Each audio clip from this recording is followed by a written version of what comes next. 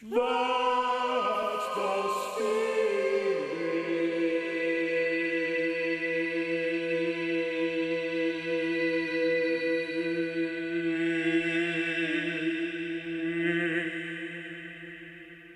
Good afternoon, Professor Peter Lineham.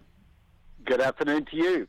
Now, this afternoon we're steering away from our occult-themed That's the Spirits back to some more contemporary church news, and that being the synod is happening with the Catholic Church. And I mean, what does that mean, Peter? Is this the... Yep, okay. Are there smoke signals coming out of the Vatican or anything like that? No. Not this time? But supposedly it's going to make the government of the Catholic Church involve the whole body of Catholics. That's to say that every Catholic has had a chance to make a submission to a body that has made submissions to a body that has made submissions to this meeting. And there are representatives from every part of the Catholic world, although of course they're very carefully hand-picked. Nevertheless, it's quite an astonishing process. So effectively, it's created a new body below the cardinals, which is a general assembly of representatives of the Catholic Church, and not just bishops. Historically, the Catholic Church has occasionally called in bishops, and that was like at the huge Second Vatican Council. At this event, they've even got women in the group, believe it or not. Okay, Peter, just to boil it down for me, to simplify it. So they're talking about synodality, which is how Catholics participate in communion, general participation, and the mission of the church. Is that correct? It's effectively trying to create a representative assembly in a body that will remain a dictatorship, of course, but will at least have a way of listening to the voice of the whole range of Catholics. Yes. So it's not responsible government, if you remember your theory of politics, but it's representative government. Is it an attempt to steer the Catholic Church in a more contemporary direction? Yes, it is very definitely. Part of Francis seems to have had a strategy which has also included a huge change in the range of cardinals, who are the people who elect the Pope, to draw them from all over the Catholic world and to cut back the number of Italians and Europeans on the body that selects the Pope. But the second side of it was to have some way that the Catholic Church could be seen to be listening. And so just doing it through bishops wouldn't have worked, because there's been such problems over bishops going AWOL, and there is a clear feeling from ordinary Catholics that they don't necessarily trust their bishop. So from New Zealand, there's a handful of people who are going along. It is a tiny handful. I think it's 2 or 3. Has every single member of the Catholic Church had an opportunity to jot down their notes and send it off to their local person who's collated everything and is going to take it up to the Pope? I was the nominal Protestant in the Auckland Catholic Diocese, helping them to collate the submissions that Catholics had made. Did you see any interesting points of view come through? No, there was the whole range. You know, there were plenty of people who said we've got to have women priests. There were, plenty of people who said we've got to admit gay people back into the church. We've got to accept divorcees. There was the full gamut of the opinions you would expect to hear. Yep. Anything surprising? Anything but oh my gosh, we don't. There were also some very conservative voices. Okay, conservative. Nothing too wacky.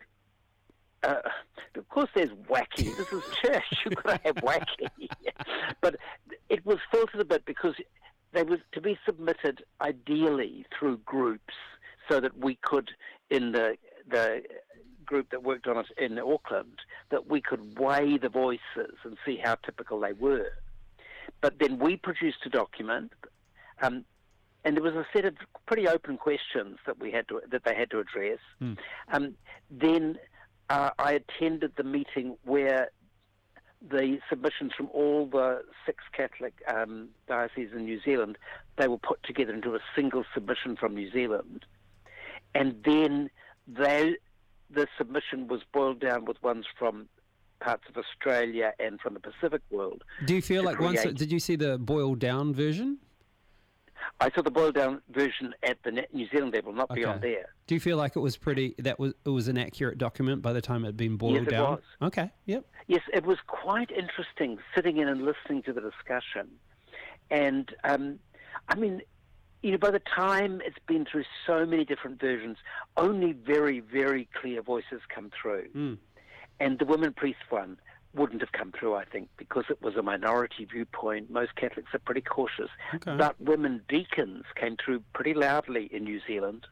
So putting women partway along the track, and married priests, I think, may be there. Okay. Now, what was the number one thing to come out of the New Zealand thing? Because I'm surprised that women priests didn't make the cut. That's crazy. Yeah.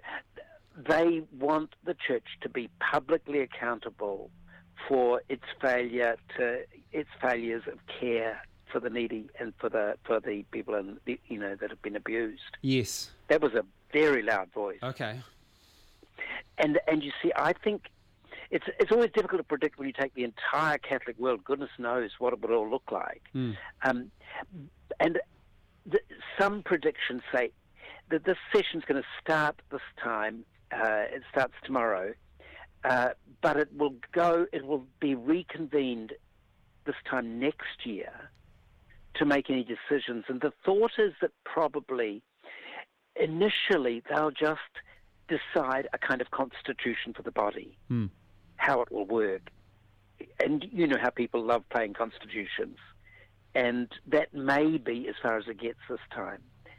But I think in the long run, this is the tool that Francis, I mean, he'll be dead at some point in the relatively near future, but he will have given the church a tool by which it can weigh up and justify significant changes.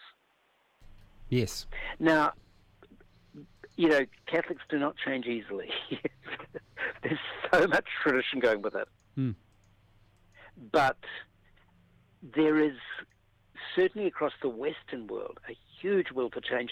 But there's going to be big fights, and this is why they've said the press can't attend the meetings, because from America there are such conservative voices coming from America where the church in danger, we've got to retreat and be more cautious, is the common voice.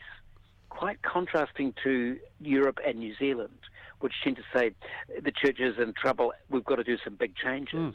Are there any parts of the world where female priests are allowed in the Catholic Church? No. Not at all. No. The one thing that there is allowed in certain places is married priests. And that's quite interesting. It's usually those that have come. They've abandoned the Anglican Church or the Lutheran Church for the Catholic Church, and they're allowed to bring their wives with them. Yes. But the fact is that for the first 1,000 years that the Catholic Church existed, it had married priests. So in theory, there's nothing much to stop them doing a big change. Yes. I don't think that's going to happen immediately, but I think in the next 10 years we'll see this. Mm-hmm. Oh, I mean, what else has come out? Or what else is on the cards for this big old synod? Oh, I think systems of holding Catholic bishops accountable are going to have to be tightened up. But what that will look like, may take a while to emerge. But I think they're going to have to work out some way that bishops have to answer to their own clergy and lay representatives in their diocese, and that some kind of national body might need to be created, like the synod. So, I mean, constitutional stuff may be boring, but in the end, as we know in New Zealand's election, it shapes what the future will be. Yes. And I think that's what's interesting about this particular synod. Okay, awesome. All right, hey, Peter Lineham, thank you very much for this week's edition of That's the Spirit. I guess we'll just watch the space. Watch the space. The media can't cover it, but Who I'm could sure it'll... tell? I mean, because it's never happened before, who can tell? Mm-hmm. All right, mate. Hey, it's always a pleasure. We'll look forward to speaking with you next Monday. Excellent. Bye. Very good.